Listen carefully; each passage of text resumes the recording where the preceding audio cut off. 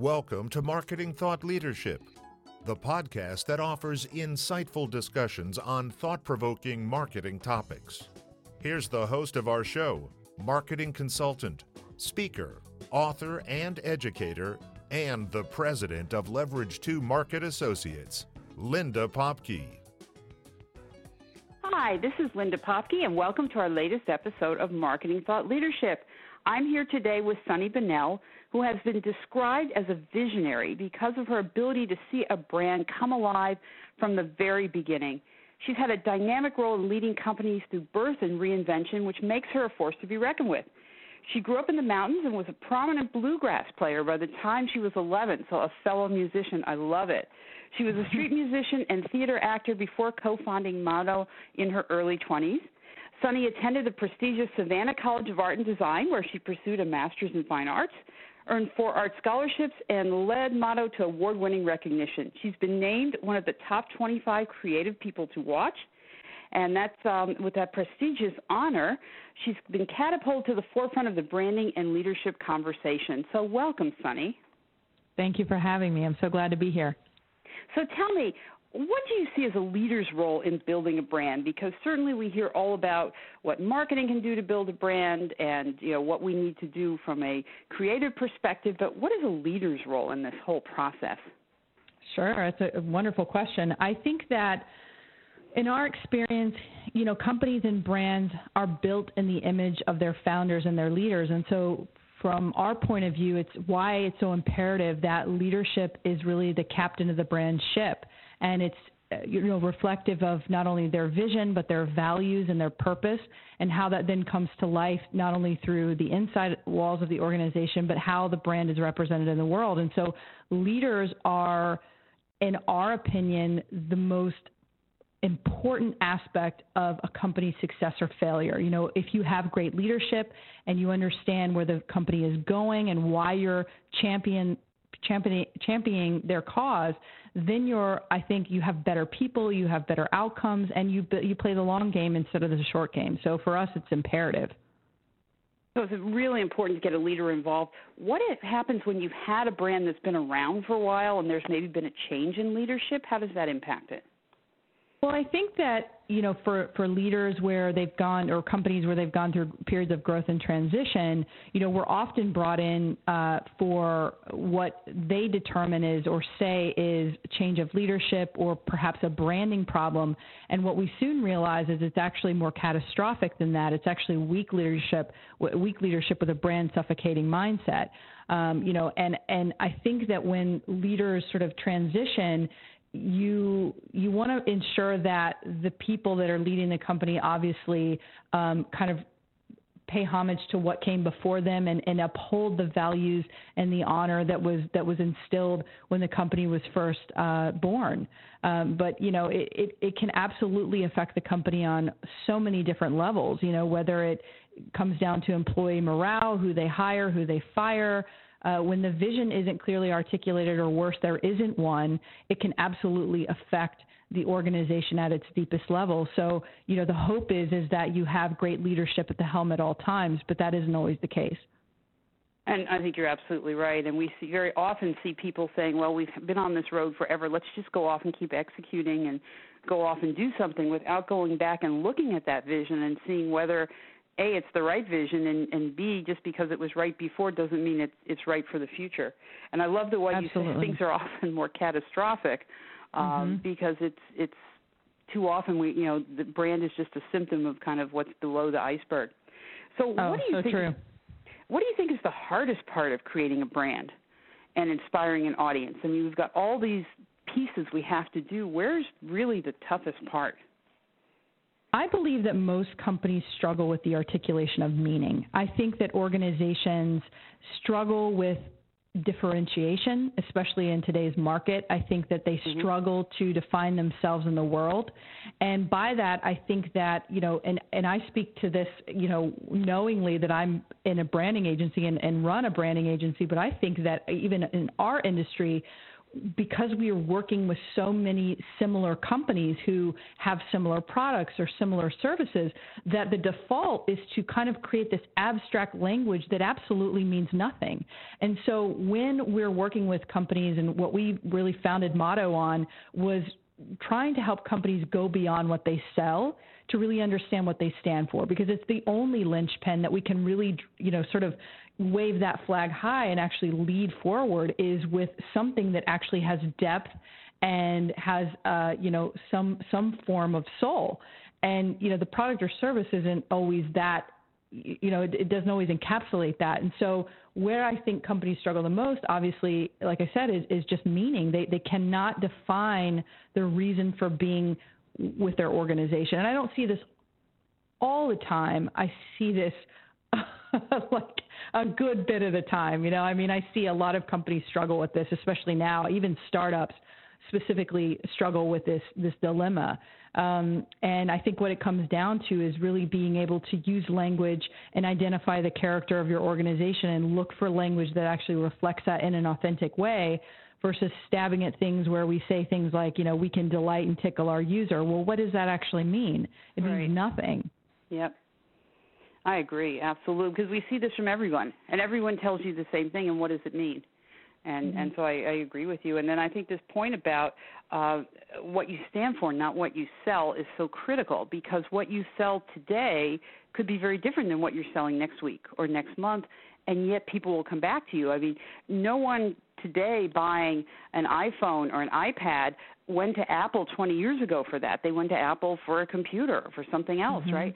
So, Apple, what they sell today is nothing like what they sold even a few years ago, and yet that's not what people go there for. They go there for the whole gestalt that's Apple and the meaning behind it. So absolutely. And Steve Jobs is the epitome of what I'm saying. When we talk about leadership and someone having a very clear vision of where he was going and where he was leading the company and why people should rally behind him, he's an extraordinary example of phenomenal vision, values, and building a company upon that.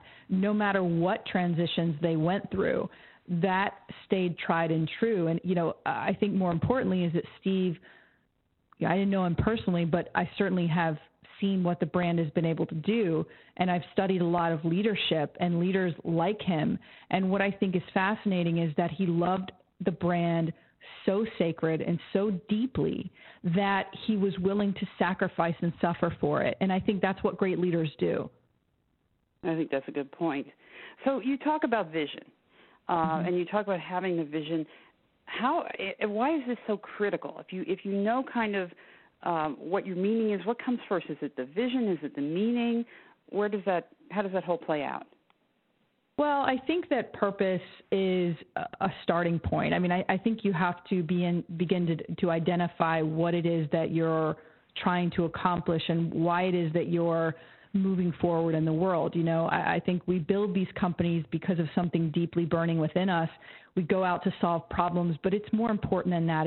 It often feels like a calling. I know in my own experience with Motto and starting Motto at such a young age and never, having been fired from every job I ever worked for and tried to do, except for Motto, was the only thing that I truly gave my soul to, and was able to lift off the ground. I believe that I had a purpose and I had a calling, and I followed through on that. And Motto is one of the expressions of what I'm here to do. But more importantly is that what comes first? Does vision come first? Does purpose come first? Does values come first? And I would say that in our experience, all three of them are very critical pillars to build a company on and foundational aspects of how you should build a company. Setting the organization's vision and the picture of the future that you want to see is important because it impacts the people that you wish to influence or inspire in some way. And you have to kind of think of it as like what you see possible for yourselves, for others, for your community, and really for the world. And you want to challenge the team to kind of think about the big difference that you want to make and the dream that you want to see realized, because they have a lot of choices. People have choices to go and do other things. They don't have to come and work in your business for you. And so when we talk about setting a vision and what great leaders do, they're able to set that forward. And it may not yet exist, and it may never exist, but the goal is to work towards it, and with a clear vision, you really know what you're striving to create. And so we really push our clients to know what those things are, and if they've lost sight of it, to reconnect to it on some level. And I think that makes a lot of sense because, we see this so often where people are just going through the motions rather than actually feeling like they're accomplishing something. And I think in this day and age, there's a real need to feel that you're doing something for a purpose, for a meaning. So my question is, you've got the vision, you kind of know where you want to go. What comes next? Is it the culture, building the company? Is it the brand? Does brand inform culture? Does culture inform brand? Do they interact with each other? How does that work? Well, they influence each other in very symbiotic ways. They're really one and the same for us. And when often we go inside a company and we're working with their leadership team and the organization, we often can see whether or not it's a culture or a brand problem or both.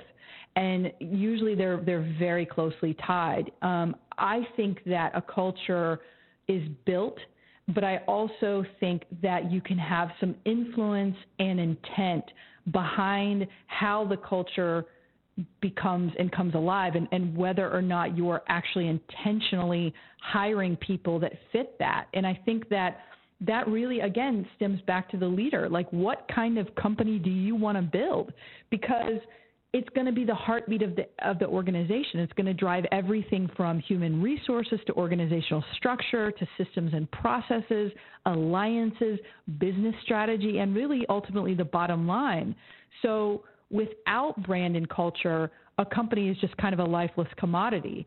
And that's why branding is a leadership requirement, not a task for the marketing department. It's really hand in hand. They go together. And so you have to nurture not only the brand, but you have to nurture the culture, because the culture is then going to be sort of reflected outside the walls of the organization into the message that you're putting out and the way that people interact with your organization.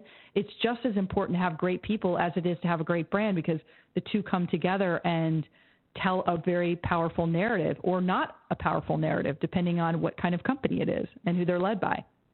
You're absolutely right, and I see this so many times. I talk about this in my book, Marketing Above the Noise, that employees will amplify your brand, and whether you have employees who believe in what you're doing and understand that, and again, we go with Apple, but there's so many other examples as well, or you've got employees that really don't care. They're putting in time, and they're getting a paycheck, and that's it. Those things become apparent, and too often thinking about how employees influence the brand and how they expand the brand, it doesn't happen at all, or it happens as an afterthought. And I think you're right, because what happens inside the organization spills out to the outside, and it's not just a sales rep or a customer service rep, but it's anybody that touches a customer, and knowing what's going on with the brand and culture is just so important. Oh, well, sure. Here's the thing. It's much easier for us to go into a culture that's already intact and powerful, but just has maybe a broken brand, like maybe their execution wasn't as good or was not as strong. It's much easier for us to fix that problem than to fix a culture problem and a leadership problem, because sometimes you have the culture desperately vying for the leader's attention, creating sort of smoke signals and cry calls, to say, hey, help. we were looking to kind of know where we're headed, and you've got a leader at the helm who doesn't believe in brand, doesn't believe in those factors of an organization, and that is far greater of an obstacle to overcome than working with somebody who has a great culture. So it's much harder to fix a culture and leadership than it is if just a brand is broken. Oh, sure. Yeah. Execution of brand is far easier to solve than it is to repair a fractured leadership problem or a fractured culture. Absolutely. Great.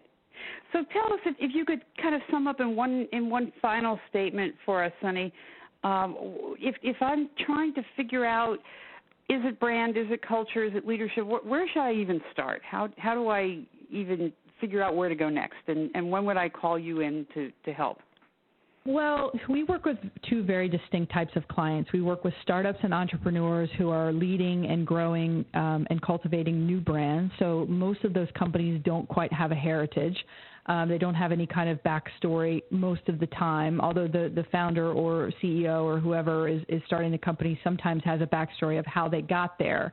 But, most of our work really for a company like that starts at the very beginning. We're looking at the brand, we're looking at the organization, we're looking at the founder, we're trying to understand what is the vision of the organization, what's the purpose, what are they trying to accomplish in the world, and then sort of how to bring that to life and position them in the market to differentiate. And then, also how do we bring the brand to life that's reflective of that. So that's one area. I think the call to action on that is for most entrepreneurs, I think what we've seen over the last couple of years is this mindset that you have to do everything like the lean startup method, which I just am a firm believer of not doing, just because we've repaired the broken brands that have come our way because of that. It's great for business, but it's not good, to see so many companies failing or struggling because they put all of their time and money into a product and didn't think about the brand. So that's very difficult. So I encourage entrepreneurs to really think about the brand from the very beginning. The minute that you start asking people to support you is the minute that you're creating a brand. So that's first and foremost. For companies that have been in business for a while and maybe they've lost sight of who they are, maybe they've just grown and things don't feel right. And most organizations know this subconsciously. They just always can't admit it to themselves. They just know things aren't quite lining up or doesn't feel right. And so what we would say to them is to, look to a company like us or someone else that will help you get clear again, to take you back to that exciting place of where you started the company and what those pillars were when you started out, and to reconnect to who you are, and then look to figure out where are things broken and how do we repair those. Because again, brand is a labor of love. It's not something that you do once. It's not something that you do twice. It's something that you commit your journey to and that you continuously nurture and evolve and shape. And, it's something that has to come to life and that you have to keep sort of building upon it. It's very evolutionary in that way, and it's a living thing. People don't think it is, but it truly is. And so you have to give weight to it. You have to give importance to it, because otherwise you're out in the world and you're existing sort of rudderless. And I believe that, you have to think about all of these aspects of your organization in order for it to be healthy. I think you're absolutely right. We're talking to Sunny Bonnell from Motto. And before we finish, I have to ask you one thing, because I know you're a musician. You have on your website some mixtapes. So tell me a little bit about those, because that's just so different. Yeah. It's something that is really near and dear to us. I mean, I've been a musician, I think you said my bio, since I was 8 years old. I grew up like on the side of a mountain playing strings and, banjos. And I mean, really talking about mountain type folk and bluegrass and gospel that really gets to you. So, I grew up surrounded by that. I spent my life as a musician. It's something very important to me. And I think that brands are so reflective of, like, they're kind of it's like they have their own soundtrack, Yep. And so when I think of kind of our philosophy and the way we do things, like music is a part of that. As a matter of fact, when we're creating brands, sometimes we even create soundtracks to that brand and mixes for those companies that we work with. So it's kind of a fun thing that we do. But, it's so true. Like, we just kind of put these songs together that we feel like we're in touch with at the time, and put them out there for people to download and follow, and just another way to kind of connect with us in a different way to show who we are. Outside of being a branding agency who brands other people, we actually have our own personality as well. And that's one way to do it, to show it. That's wonderful. And I play piano. I've never done the bluegrass stuff, but I love it. How would people find out more about you? Where would they go find out more about you, get the music, find out about what you do? Sure. So we're online, of course, at wearemotto.com, and you can find us on all the social platforms. We're on Snapchat, Instagram, Twitter, and Facebook at We Are Motto. Okay, fantastic. We've been here with Sunny Bunnell. This is Linda Popke. Until next time, thank you for listening to Marketing Thought Leadership. We hope you enjoyed this edition of Marketing Thought Leadership, brought to you by Leverage 2 Market Associates. If you'd like to find out how powerful marketing results can transform your organization, contact us at www.leverage2market.com.